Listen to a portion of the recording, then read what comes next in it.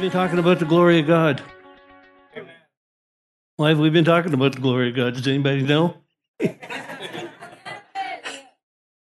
Manifestation. Romans 8:19 says that all of creation is waiting for one thing. Not for Donald Trump or Justin Trudeau to straighten up the mess. Waiting for one thing. All of creation is waiting. Matter of fact, when you read through that, it's talking about an earth in travail. Because we don't think about the earth as a living thing, but it is. And it groans under the weight of sin. And all of creation is waiting for a manifestation. So a manifestation gives you the idea that there's something already here that people aren't seeing. All of creation is waiting for a manifestation of the sons of God.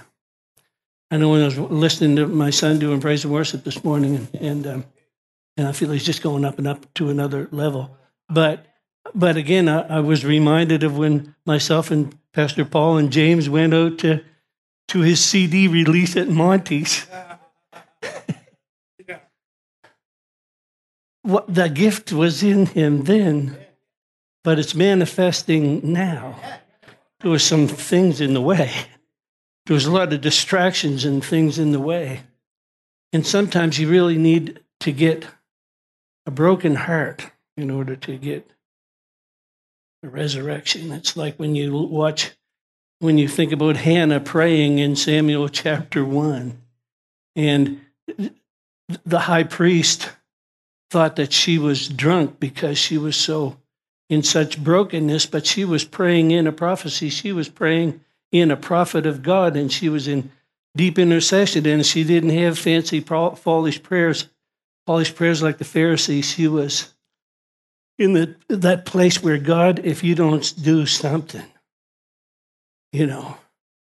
But here we are, God has already done something. And so now we need to be educating ourselves in what the glory is. Genesis chapter 31. I'm going to do something a little different here. I need a microphone. Could I have the microphone? Well, thank you, you beautiful lady. Deposits in the love bank. Could you read Genesis 31:1? And he heard the words of Laban's son, saying, Jacob hath taken away all that was our father's, and of that which was our father's hath he taken all his glory. That's it. And so what I want you to see here is that, again, I'd like to point out that there's 8,000 words in the Hebrew alphabet, and 100,000 in ours. So there are laws and rules. Each Hebrew letter has a numerical value, a musical tone. Like there's a lot more to it than our language. So when you read Genesis 31:1, it's the law of first reference. And the first time that a word is used, you'll find the root of that all the way through. So when he's talking about Laban's glory, it's everything that he has. Everything that he was, everything that he is. It's not just his money. It was everything that he had gained in his life, his position in life. Everything was gone. And it was gone after Jacob had served him for 20 years.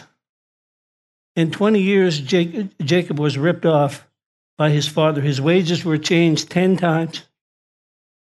How many of you ever had your wages changed 10 times? That's not a raise, by the way. And, when a sheep died, he had to pay for it. Like it was just, how many of you know family can do you better than anybody else? I mean, we're talking about his father-in-law toasted him like that. And you'd have thought that God would have intervened sooner. But I think there's some character building that takes place. And 20 years sounds like a long time to you, but it's only a couple of seconds to God. And he was prepared. He wasn't preparing the blessing for him. He was preparing him for the blessing, so that when it did come, it would not destroy him. And he was known as a chiseler at the first himself. So He had sown some things that he reaped later in his life. But I think the cool part about that story is he got all the glory when he walked it out. And then Genesis 45 will talk about Joseph saying the same thing. Joseph said, when you go home and see my father, tell him about all my glory in Egypt, the position that I attained. He sat in jail for 2 years, and then overnight he became an overnight success. After 13 years of struggle, he became second only to the Pharaoh in all of the land. It was a suddenly thing in the natural, but he had to walk it out. Matter of fact, Psalm 105 says, until his word came from the word of the Lord, he was hurt with irons and fetters. He didn't sign up for it. He signed up for the 2 dreams that God gave him. But somehow he had to go through some things to get there. And I can guarantee you that the first day on the new job, he forgot about 13 years of tribulation. And when God breaks through in your life, not if either, because Isaiah 60 says, you're going to arise and shine. Your light has come. The glory of the Lord has risen upon you. In the world of darkness and the gross darkness upon the people, but God's glory shall be seen upon you. We're not talking to some generation coming later. We're talking to you today. God's glory shall be seen upon you. Kings and influential people will come to the brightness of your rising. Why? Because they don't have any answers. And there's something shiny about you. Hallelujah. You're not living in fear anymore. You're living in faith, moving over in faith, and the glory shall be seen upon you. Then it says that your heart will reverence, be enlarged, because the abundance of the Gentile nations will be converted unto you. I don't know how they're going to report that on CNN and some of the other media outlets. I don't know that. I don't know what they're going to do with good news. I don't know how, even if they know how to peddle good news. But good news is happening. Good news is on its way to your house. Hallelujah. No, come on. Romans 3:23 says that all have sinned. That included you and I. How many of you know that? And fallen short of the glory of God. But the next verse says that God, through his amazing grace, without cause or condition, brought you back into, Hebrews 2:10 says, the captain of your salvation, made perfect through the things that he suffered, came to restore many sons back to glory. What is the glory? It's God's original intent that you would live there, that you would live in his glorious kingdom. And whether you know it or not, you're there now. Adam, before he sinned, before the curtain went up, before he sinned, he could travel back and forth to heaven at will. And so can you right now. If you'll read Ephesians chapter 2, it says that you already are seated in heavenly places in Christ, even though you're seated here today. So right now you're living in 2 realms. It's the revelation that has to come. And so Adam sinned and he got the curtain put up and he was taken out. That veil was in place until the veil was rent when Jesus was crucified and rose from the grave, and the temple veil was rent from top to bottom.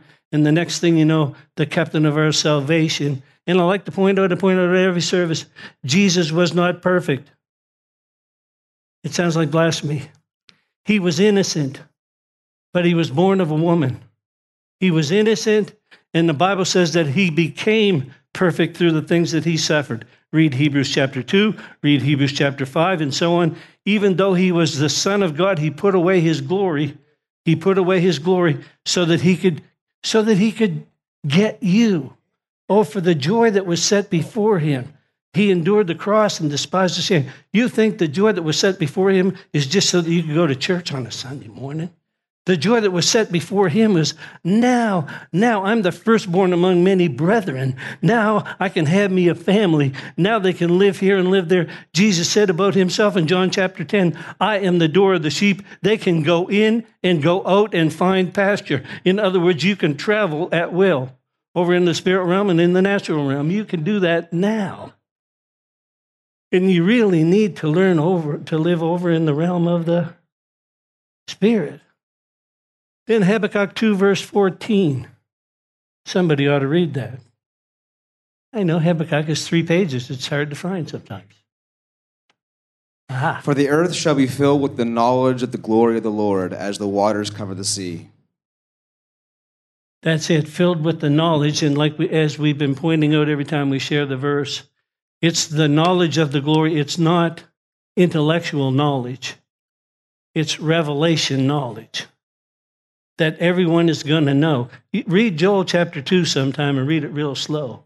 I'm telling you right now, you're going to find out that he's got a plan to pour out his spirit upon all flesh. And whoever will call upon the name of the Lord will be saved. There's no one going to be able to stand before the Lord on that day and say, I didn't know about the glory of God.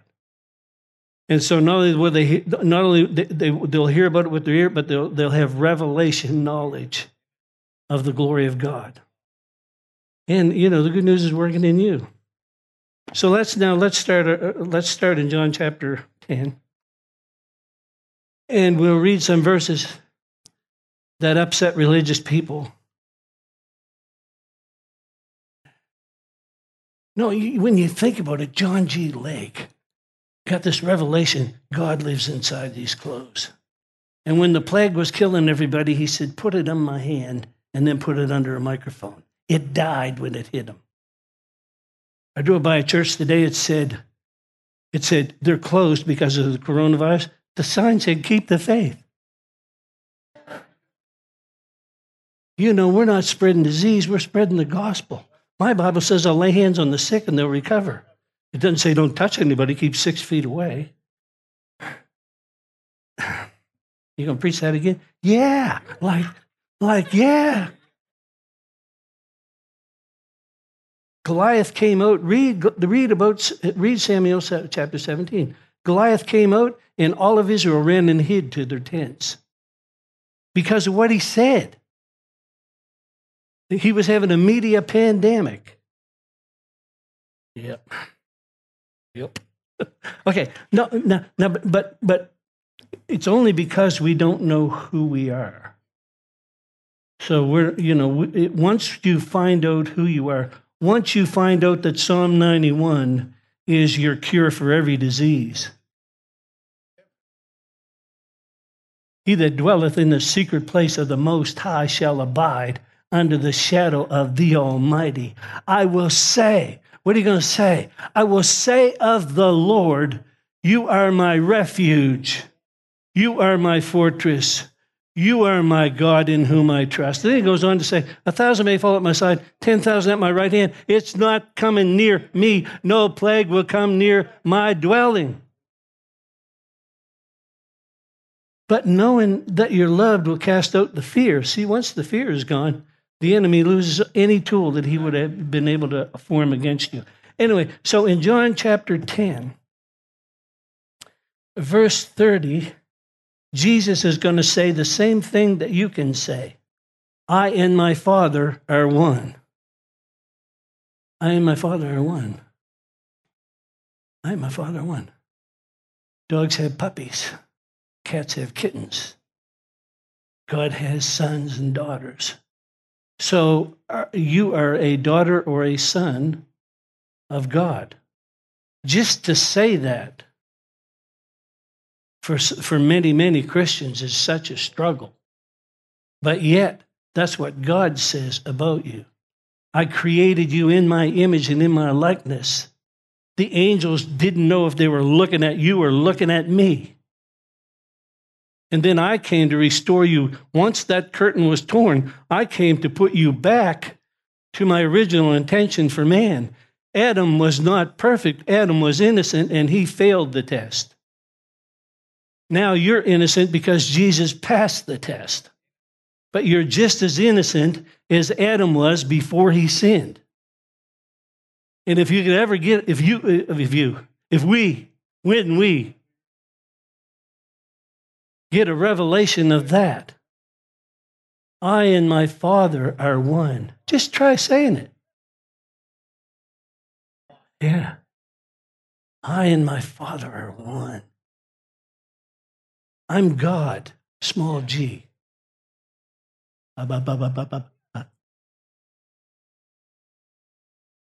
Waiting for a manifestation of the sons of God. Romans 8:14, as many as are led by the Spirit of God, they are the sons of God. How am I going to be led by the Spirit? John 6:63 says, my words are spirit and they are life. When you read what the Bible says about you and believe it, and according to James 1:22, be a doer of the word, not a hearer, only deceiving yourself.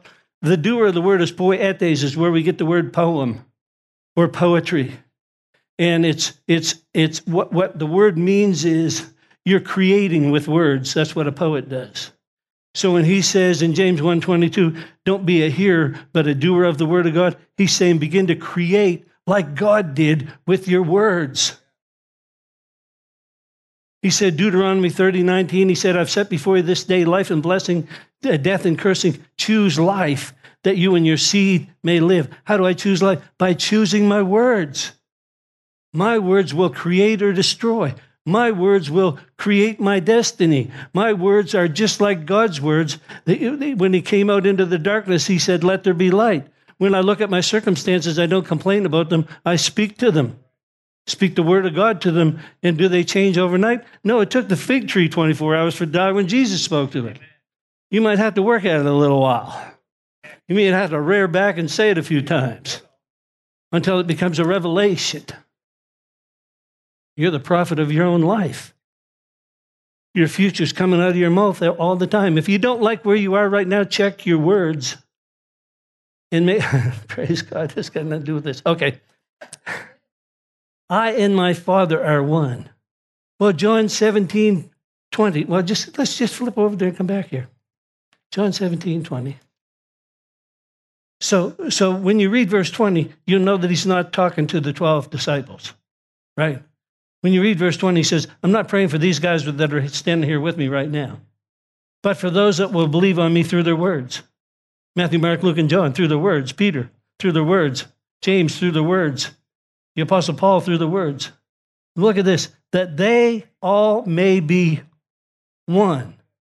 As you, Father, are in me, and I'm in you, that they also may be one in us, that the world may believe that you sent me.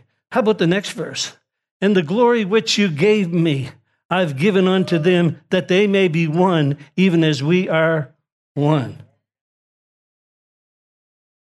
Like, how do you do? Like, you can't argue that. You didn't say, well, Pastor Gary Hooper said. No, the Apostle John said, and Gary just used his voice to articulate it. If you just go back in this chapter, back to verse 3 or verse 5, he said, now, Father, glorify me with the glory that I had with you before the world began. So it proves that he put off his glory so that you could get it. He became sin so that you could become righteous. He became poor that you could be rich.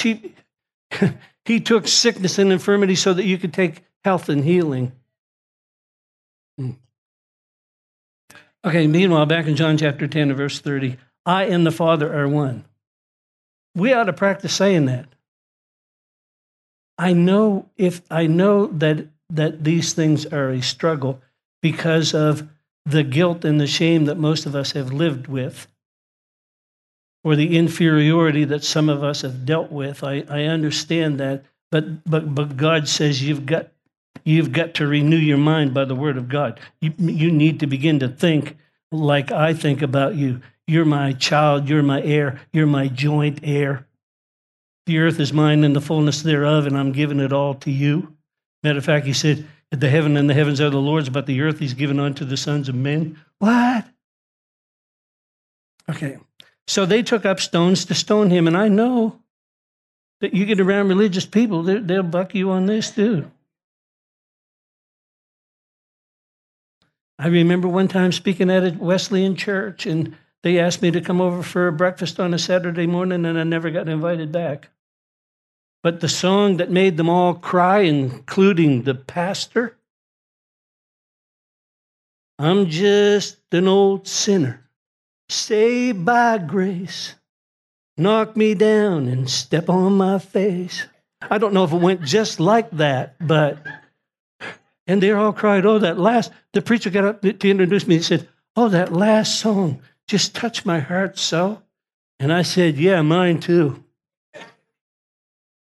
I'm either saved by grace, I was an old sinner. Do you get it right all the time? No, I'm walking in a path of righteousness and I'm practicing righteousness like I practice sin. But I am the righteousness of God in Christ. God made him to be sin for us, even though he knew no sin, that we would be made the righteousness of God in him. One of the greatest things he ever did was 1 Corinthians 5:17. Any man be in Christ, he's a new species. All things have passed away. My spirit man has been recreated. It's born again spirit. Hallelujah. Now, I found out after I was saved a little while that I still had a mind that needed to be renewed and flesh that wanted pizza. Maybe today. Nothing wrong with pizza. I'm just saying the flesh has a voice. And my soul has a voice. And what I'm learning to do, what we need to learn to do is we are a spirit. We have a soul, a mind, a will, and emotions, and we live in a body. And my spirit man is supposed to be in charge. And so if I'm sitting around worrying, that's my soul. If I'm craving something that's not going to do me any good, like that third piece of strawberry. Anyway, things that can get a hold of you.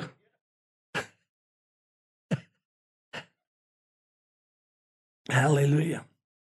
But, but again, how am I going to get there, God? I'm falling back into the glory. There's nothing that I can do except read the Word of God, meditate the Word of God, and believe that my spirit man will rise. That circumstances out there are not going to cause me anxiety. I'm not going to get uptight about things that are going on around me because the greater is he that is in me than he that's in my circumstances. And whatever's going on around me is nothing compared to Romans 8:28. All these things are working together for my good. That deer I hit with Nancy's car last Monday night, $16,000 damage. That's about, what, $140, $150 a pound for that deer?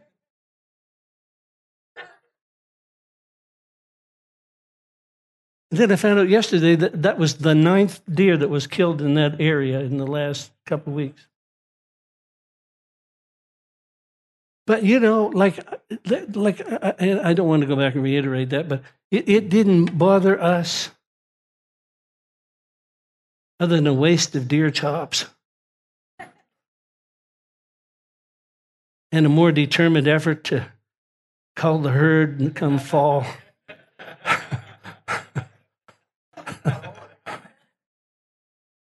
Jesus answered and said, many good works, verse 32 here. He said, many good works I've done. For which of those do you want to stone me? The Jews answered and said, it's not about that. It's because you make yourself like God. The thing is, he didn't do that, and you don't make yourself like God either. As many as received him gave him the power to become children, sons of God. Isn't that John chapter 1? The very way the whole deal starts out. What is it to be born again? He told Nicodemus, to be born from above, to come through the womb of Jesus, through the door of Jesus, and pick up the sonship again. Amen. Okay, so look at verse 34. Jesus answered them and said, is it not written in your law? Now, he uses the word law here, but when you talk to a Hebrew, a Jewish Christian, they don't call it the Old Testament. They call it the Hebrew Scriptures and the Gentile Scriptures because it's not old to them. And that's why Paul said all Scripture is God-breathed and given for an inspiration to God. Lots of people like to say that page between the old and the new is the veil. No, he removed the veil. It's all ours. And don't tell me those stories back there can't help you, because you see their failings before they got to Hebrews chapter 11 in the hall of faith. You see how they fell down and got up. And Micah said in Micah 7:8, don't rejoice over me, O my enemy. Though I fall, I'm getting back up. And that's being a Christian. That's what it's all about. It doesn't mean you're not going to make any mistakes. As long as you're here, you're going to be working out your own salvation. But you don't get shame and you don't get guilt. A conviction by the Holy Ghost, the Comforter, better stop doing it. Okay. But if you're walking around guilty and you say, oh, you never guessed what I did, we don't care. We'd like to announce from this pulpit, we don't care what you did. Because God doesn't care what you did. What are you going to do now? What are you going to do now? Hallelujah. He said, you are God's. Well, again, Romans 8:14. When you live by the Spirit of God, you are a son of God. Come on. But let's go over to Psalm 86, where he was quoting from. I know we went there, I think, last Sunday. But I want to go back there again.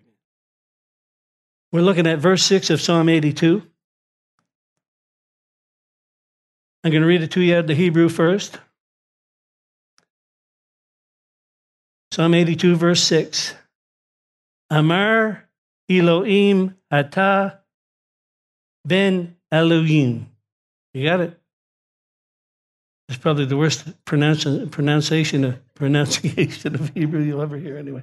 But what he's saying is, I have declared you gods. Gods you are. Sons of the Most High. All of you are a reflection of your Father. I have declared you. In your King James it says, I have said. I have declared you. Amar. Gods you are. That's Elohim Atah. Come on. You're gods. Sons of the Most High. Ben is always son. Simon ben Jonah. Or Bar. It could be in the New Testament, it could be Bar. It could be Bar, but Bar and Ben are the same. It means son of. So you are sons of the Most High, Ben Elyon. All of you are a reflection of your Father. But now we need to look at this whole chapter, because it's written, he said, God stands in the congregation of the mighty, and he judges among the gods. How long will you judge unjustly? In other words, he's saying to the church, how long are you going to let this go on? I'm reminded, I've got some favorite preachers. I don't know if you have some favorite preachers or not, but I've got a favorite preacher over in Chicago that is just awesome. And he one time told, there were a lot of drugs dealings going on in the neighborhood, and he prayed, and the Lord spoke to Bill and said, I want you to tell those ladies to go out and take the anointing oil and pour it right down the center of the street in that neighborhood. And they did that. Now, that doesn't sound like, what's that going to do? The crime and the drugs and everything just stopped. Just stopped like that. Hallelujah. Amazing, isn't it? But God has a plan and a strategy for our cities. And it's not by power and it's not by might, but it's by my Spirit, says the Lord.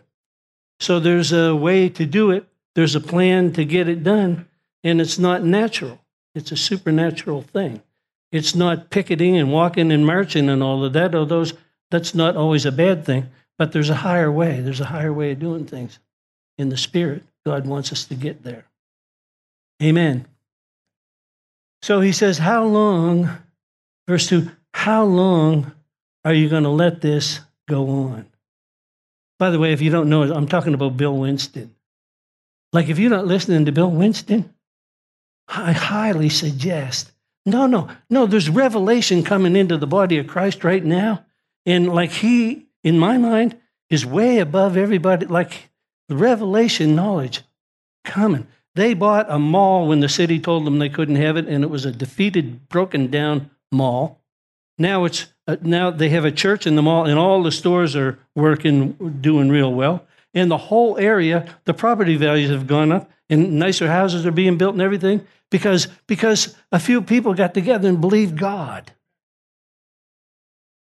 They said, we don't have to accept this. There's a higher way of living. It's called the just shall live by faith. Amen. How long will you judge unjustly? And again, Bill Winston, you can get the app on your phone. You can click in and hear him preach while you're driving along, whatever you're doing. And I guarantee you'll never hear a message that doesn't pump you up and take you to another level of faith. No, we listen to him. Don't tell him if you ever see him, but he puts us to sleep at night. No, you just go on the app and find one of his messages and click on it, and 10, 15 minutes later you're asleep, and the next night you pick up a little bit more. But it's better than going to sleep listening to a negative voice, right? Or falling asleep with the TV on. Help yourself to that. You could wake up in the middle of the news and you don't never want to hear that.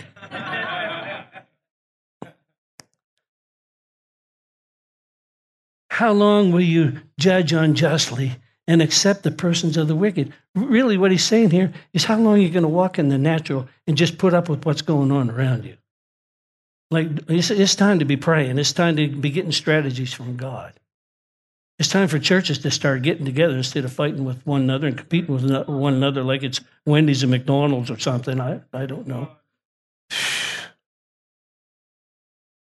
Defend the poor and the fatherless. Do justice to those that are afflicted and needy. Deliver the poor and needy. Rid them out of the hand of the wicked. Look at this. Why? Why, God? Why? You're watching what's going on in the news here. Here's the answer in verse 5. Or social media, you want to know what's going on right here? They don't even know. They don't understand. They're in the darkness. Just like Suzanne said, they're in the dark. They're acting like they don't know where they're going because they don't. And we can criticize them and get mad at them. But you can't get mad at somebody walking around in the dark. What your job is, what my job is to turn on the light. Say there's a better way of dealing with this. He said they don't even know what they're doing. They walk in the darkness. All the foundations of the earth, now this describes today, are out of course. Never been like this. Now here he said, I have said you are gods and all of you, children of the Most High. But if you don't get it, you'll die like men and fall like one of the princes. He said, I don't want you to be struggling and eking out an existence when you're a son and a daughter of the Most High God. How am I? Yeah, but I need a revelation of that. John 11:40, Jesus said this to Martha. Martha, or Mary, one of the two of them. I told you that if you would believe, you would see the glory of God. So in the world, it's seeing is believing, but in the kingdom, it's believing is seeing. And you need to begin to believe that God's glory is all over you. We just read it in John chapter 17. I've given you my glory. I've given you my glory so that you can operate in this earth and go in and out and find pasture, step over in the realm of the spirit. How do I do that? When bad things are going on in the natural, you don't have to deal with them there. You can step over in the spirit and say, I just think I'll pray in the Holy Ghost for a little while. But you, beloved, Jude said, building up your most holy faith by praying in the Holy Ghost, keep yourself in the love of God. But you, beloved, building up your most holy faith by praying in the Holy Ghost, keep yourself in the love of God. Well, tongues don't make any sense to me. The Bible says that they're unfruitful to your mind, but they're powerful in the Spirit. Then Paul said, I pray in the Spirit and I pray with the understanding. He said, also pray that I could interpret what I'm praying. But lots of times, I remember one time watching, I think it was the Navajo Nation. They used them in maybe the Vietnam War, one of the wars, because they needed, the first thing that an enemy does when he's fighting you is cut off your communication. I was talking to a guy earlier this morning. He said, I don't know how to get back to God. I said, it's easy. Take a step. Take a step. your communication lines are down and you're not hearing anything. But if you'll take a step. Anyway, I think it was the Navajo Nation. If not, I apologize, whoever it was. They were used in the war because their language is different than any other language on the earth, and that's how they communicated their battle plans so that they could not be deciphered. And when I watched that movie, who was that? Nicolas Cage, I think. When I watched the movie, I thought, wow, that's what tongues interpret. That's what tongues are. And so sometimes I pray in tongues. I don't want to interpret. I don't. If it's a mystery between me and God, I'll keep it that way because I don't want to make any declarations that the devil can hear and work against me. I don't know. That may be silly to you, but it works for me. So you are gods and children of the Most High. So what did we get when that happened? Romans 5:5 says, Justin, could you give that microphone to somebody? We should really have some participation here. And hope maketh not ashamed, because the love of God is shed abroad in our hearts by the Holy Ghost, which is given to us. The love of God shed abroad in your heart by the Holy Ghost. Praise the Lord. Give it to somebody else, Jim. We want to read 1 John chapter 4 and verse 16. And we have known and believed the love that God hath to us. God is love, and he that dwelleth in love dwelleth in God, and God in him. Wow. See, we've known and believed. You know it, and believe is a verb, so it requires action. You got to act like you believe God loves you. You're acting like God loves you. I just want to read a few more verses in that. Verse 17, herein is our love made perfect. It's the word telos in the Greek. It means mature. That we may have boldness in a day of judgment. Because as he is, so are we in this world. That verse can mess up a religious mind. As he is right now, so are we. Not as he was in the four Gospels. That would be powerful too. But as he is now. And you read the book of Revelation, see how he is now, especially in particular in chapter 1. We're not going to get into that. But as he is, so are we in this world. And here's the next verse. There is no fear in love. That's important because you're going to get lots of opportunities to be afraid. You're going to have lots of opportunities to get anxious. You're going to have lots of opportunities to think that God may maybe let you down or disappointed you. You may have those times. I'm sure that Jacob, while he was looking after those sheep for 20 years, laying out there in the cold at night watching over those sheep, that he had opportunities, and I'm sure he took some of them, being a human being, that he got depressed, that he got discouraged, that he wondered, is it ever going to change? But that's why his life is there, so that you know that it's going to change. Because you know that he loves you. There is no fear in knowing that he's working it out for you. There is no fear in knowing that it's all going to work together for your good. And so when this is why I say in Philippians 4:6, be anxious for nothing. Don't accept anxiety. Be anxious for nothing, but in everything with prayer and supplication and thanksgiving, make your requests be made known to God, and then let the peace of God rule in your heart and be thankful. I'm telling you, just keep thanking God. I don't understand what's going on right now, but I just want to thank you. I don't know how to deal with this right now, but I just want to praise you. Hallelujah. I cast all my care upon you because you care for me. I just cast this over on you so that I can live my carefree life that you want me to live, see? So that's it. You just do that. There is no fear in love. Why? Because fear has torment.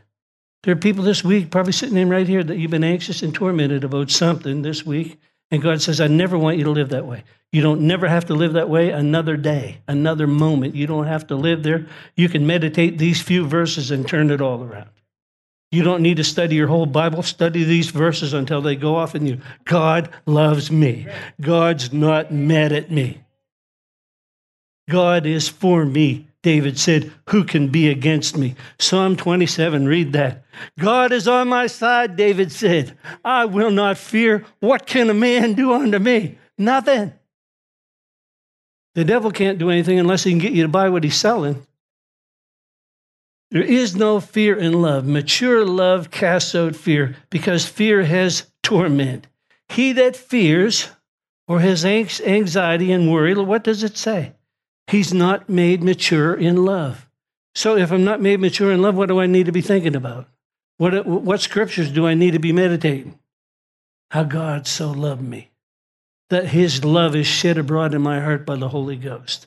That the fruit of the Spirit is love and joy and peace, along the fruit of the Spirit which is already in me, and he wants me to bear fruit. It's knowing that I'm loved, bringing me joy and peace, so that I can long suffering and gentleness and goodness and faithfulness and meekness and temperance. Those things all stem out of the fact that you know you're loved, and so you can put up with things. You believe they're changing, and when they do, you'll celebrate, but you'll celebrate before it ever happens. Amen. Hallelujah. Praise Jesus. Hallelujah. Well, that's a good place. So we got his love. We looked at that. Let's look at his joy. That's in John chapter 15. You wonder why all these things are in John? John said, I'm the disciple that Jesus loves. Come on. He said, I'm the disciple that Jesus loves. You need to be looking in the mirror and saying that same thing. Hey, I'm the disciple that Jesus loves. Hallelujah. John chapter 15, rather, in verse 11. This is Jesus talking, if you have a red letter Bible, right? These things I have spoken unto you, that my joy might remain in you. Turn to somebody and say, it doesn't look like it right now. No, don't do that. Don't do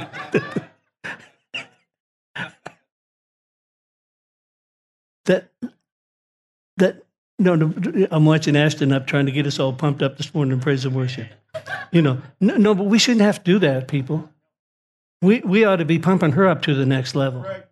No, when they're leading praise and worship, we ought to be, we're the, you think this is the praise and worship team? No, you're the praise and worship team. He's just trying to wake you up rise up from among the dead and Christ will give you life.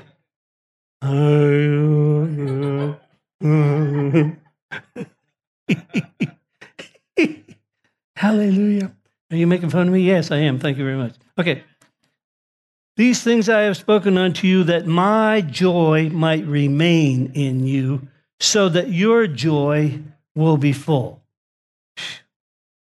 There's another verse that goes with that pretty good over in Hebrews chapter 1. And then, of course, there's Psalm 16:11. In my presence is fullness of joy, and at my right hand pleasures forevermore. So, but you can come to church and not ever get into his presence. You get into our presence, but you don't get into his.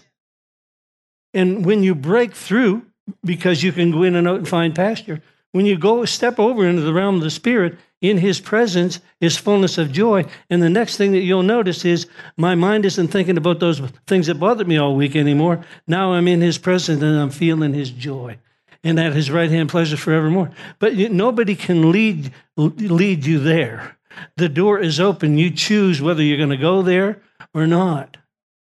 It's like the glory. He's going to manifest his glory on the earth. The question is he going to manifest it through you or not?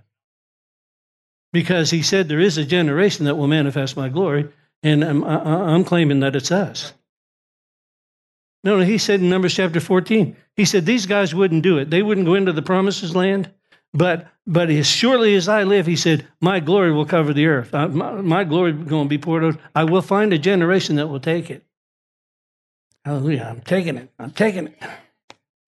So where did I say Hebrews 1? Yeah. Yeah, I mean, I'm thankful. I get pumped up during praise and worship sometimes, but it's not God's best for my life.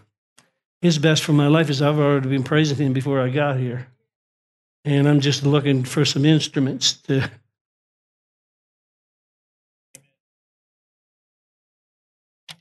Hebrews 1 verse 9. I like it, this verse. He said, you have loved righteousness, talking about Jesus, Verse 8 is great if you're ever dealing with Jehovah's Witnesses, by the way. Because they don't say that Jesus is the Son, but here in verse 8 he declares, but you are a son. Thy throne, and then he calls him God. You are a son, God. And the scepter of your righteousness is the scepter of your kingdom. He said, you've loved righteousness and hated iniquity. Therefore, God has even anointed you with the oil of joy or gladness above your fellows. Well, when I read that, I'm thinking, as he is, so are we in this world. So I can make a decision. I can look at my circumstances, or I can just step over there and just start laughing. And Nancy's been doing it for years, but now I'm doing it. She's looking at me like strange. What are you laughing about there? What are you laughing about? I'm just laughing. You don't need a reason to laugh. Just laugh. They that laugh last. Merry heart is good like a medicine. The reason why some people are sick is look at their faces. They look in the mirror and they get sick. I can't believe I look like that.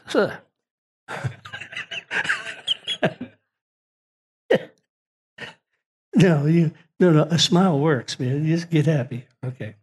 So we looked at joy, but then he talks over in John. I left John, and now I got to go back there again because chapter 14, I think he talks about his peace. Yeah, look at chapter 14 of John and verse 27. This is Jesus saying what he's given you.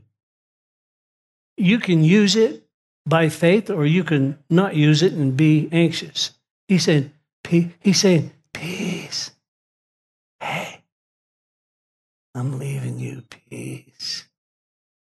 It's my peace. It's the peace that I used when they were going to throw me off a cliff to just walk through the midst of them, and they couldn't even touch me. Because I didn't take the fear, I took the peace. And when you're walking in peace, those things can't stick to you. Peace I leave with you, my peace. I give it unto you. Not like the world gives unto you. Then he says, don't let you don't. So that means I have an opportunity to do this. He says, don't you let your heart be troubled. Don't you let your heart be afraid. Oh, I'm just so fearful. Well, then you chose that. Is God saying, choose my peace, choose my joy. But you chose something else. And that's why we're renewing our minds by this so that we can manifest his glory. There's no condemnation in this, by the way. He's just saying, don't be afraid.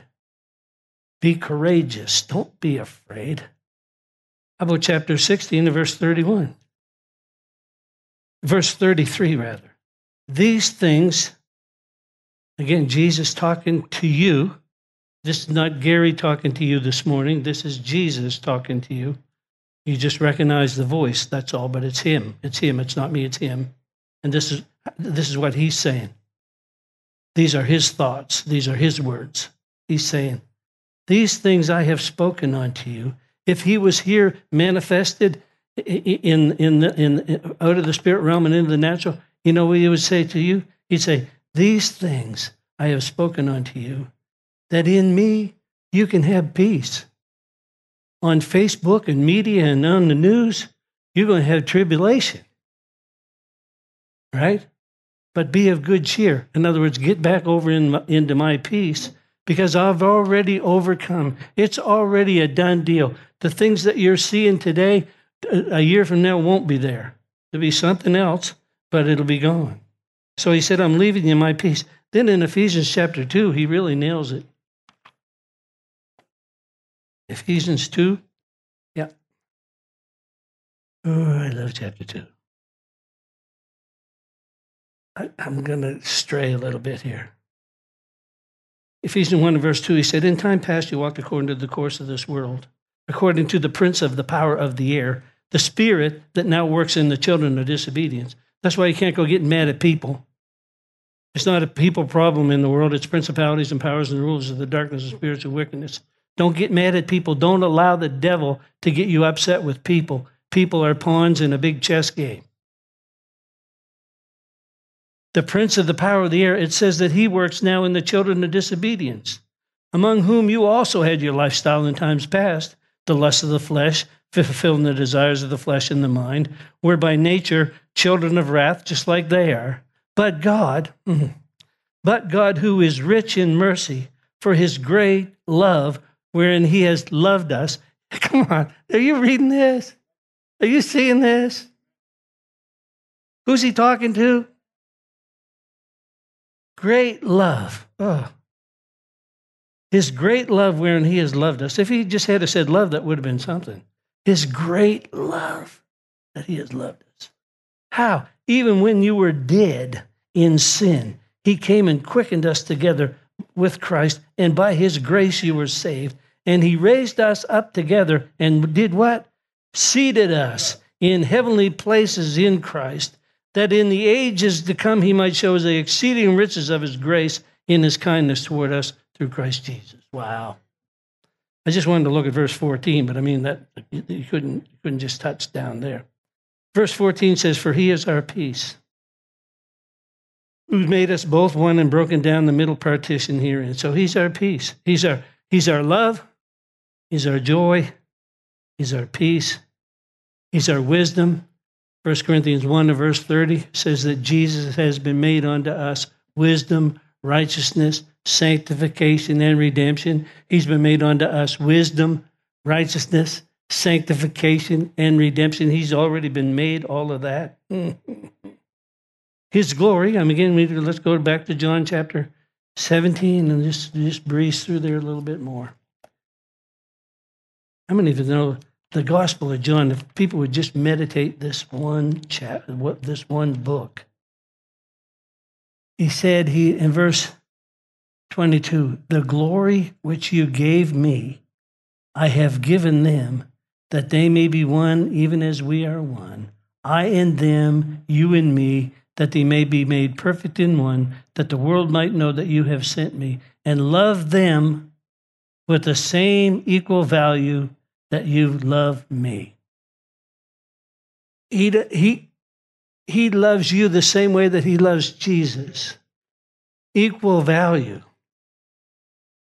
And then over in 2 Corinthians chapter 8, it says that he gave us his wealth.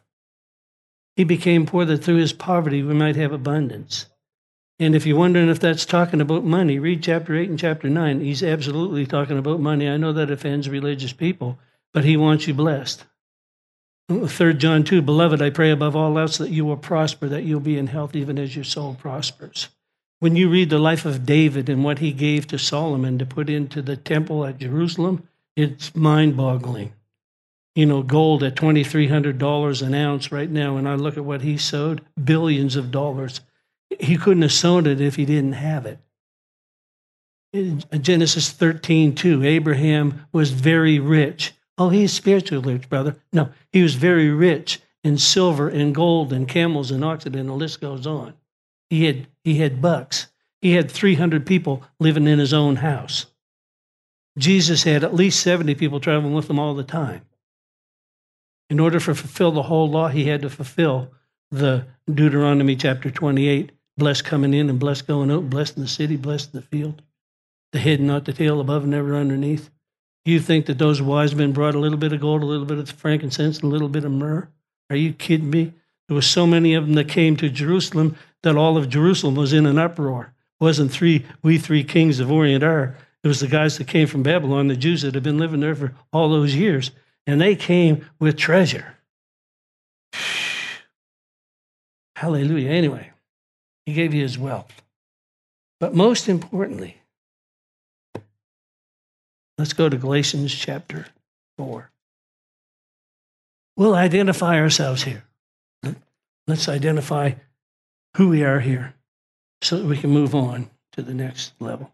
So he says, now, chapter 4 and verse 1, he said, now I say an heir, as long as he is a child, doesn't differ from a servant, even though he's Lord of all, but he's under tutors and governors until the time appointed by the Father. Even so, when we were children, we were under bondage, under the elements of this world. But when the fullness of time was come, God sent forth his Son, made of a woman, made under the law, to redeem those that were under the law, that he might receive what? The adoption of sons. And that's weos, theos. And weos, it means the son of the Father, but it also means sparks from the flame, offshoots of the main event. Weos, thesio, Thesio. Then it says, and because we are sons, God sent forth the Spirit of His Son into our hearts that we would cry, Abba, Father. So when he's talking about adoption here, he doesn't mean that you weren't part of the family and then he adopted you in from some orphanage somewhere. That's not what it's talking about. It's talking about the toga virila was something that would, if you grew up in a Jewish home, when you reached maturity, they would put the toga virila on you, marking you as a son. And so he's saying that God is marking you as a son because you're putting on Christ. But now here's what the Apostle Paul identified to be the situation in verse 19. He said, even though you're meant to be a son, even though you're an heir of God and a joint heir with Jesus, he said, my little children, this is where I think it's the word teknon. That's somebody between 7 and 10 years old that hasn't matured enough to be to be the one that can operate in the airship. Jefferson Airship. I went back to No, an heir, when you put on the toga virila, you can step into your office. It's kind of like what he said in James chapter 1. Count it all joy, my brethren, when you fall into diverse temptations, tests, and trials, knowing that the trial of your faith works patience. When patience has its complete work, you'll be complete, entire, and lacking in nothing. So what he's saying here is you need to get to this place where you've operated in patience and you've grown up. Look what he says here in verse 19. My little children, I'm in travail in birth again. He said, until Christ be formed in you. You're being changed from glory to glory into the image of his Son, 2 Corinthians 3:18. The process of being changed from glory to glory. But Paul said, I'm in travail. I'm in intercession, deep intercession for you, because you need to find out who you are. You need to know who you are in Christ. You need to know that you've been restored back to glory. You are the glorious church. He's coming back for that glorious church, without spot, without wrinkle, washed in the blood of the Lamb. And again, it's like Colossians 2:9 and 10. You know, you're complete in him who's the head of all principality and power. He's already made you. Jesus, in Jesus, Colossians 2:9 says, in him dwells all the fullness of the Godhead bodily. But now you're complete in him. No, but you're complete in him. But that needs to be formed in you. You need to get a revelation of the fact that you're complete in Christ. You're a completed deal. I know he made you the righteousness of God in Christ, but yet he says he'll lead you in paths of righteousness. So even though you're complete, you're walking it out. You're walking it out. That these things have been birthed in you, and now you're laboring to bring forth who you already are. We hope this message has encouraged you in your relationship with the Lord.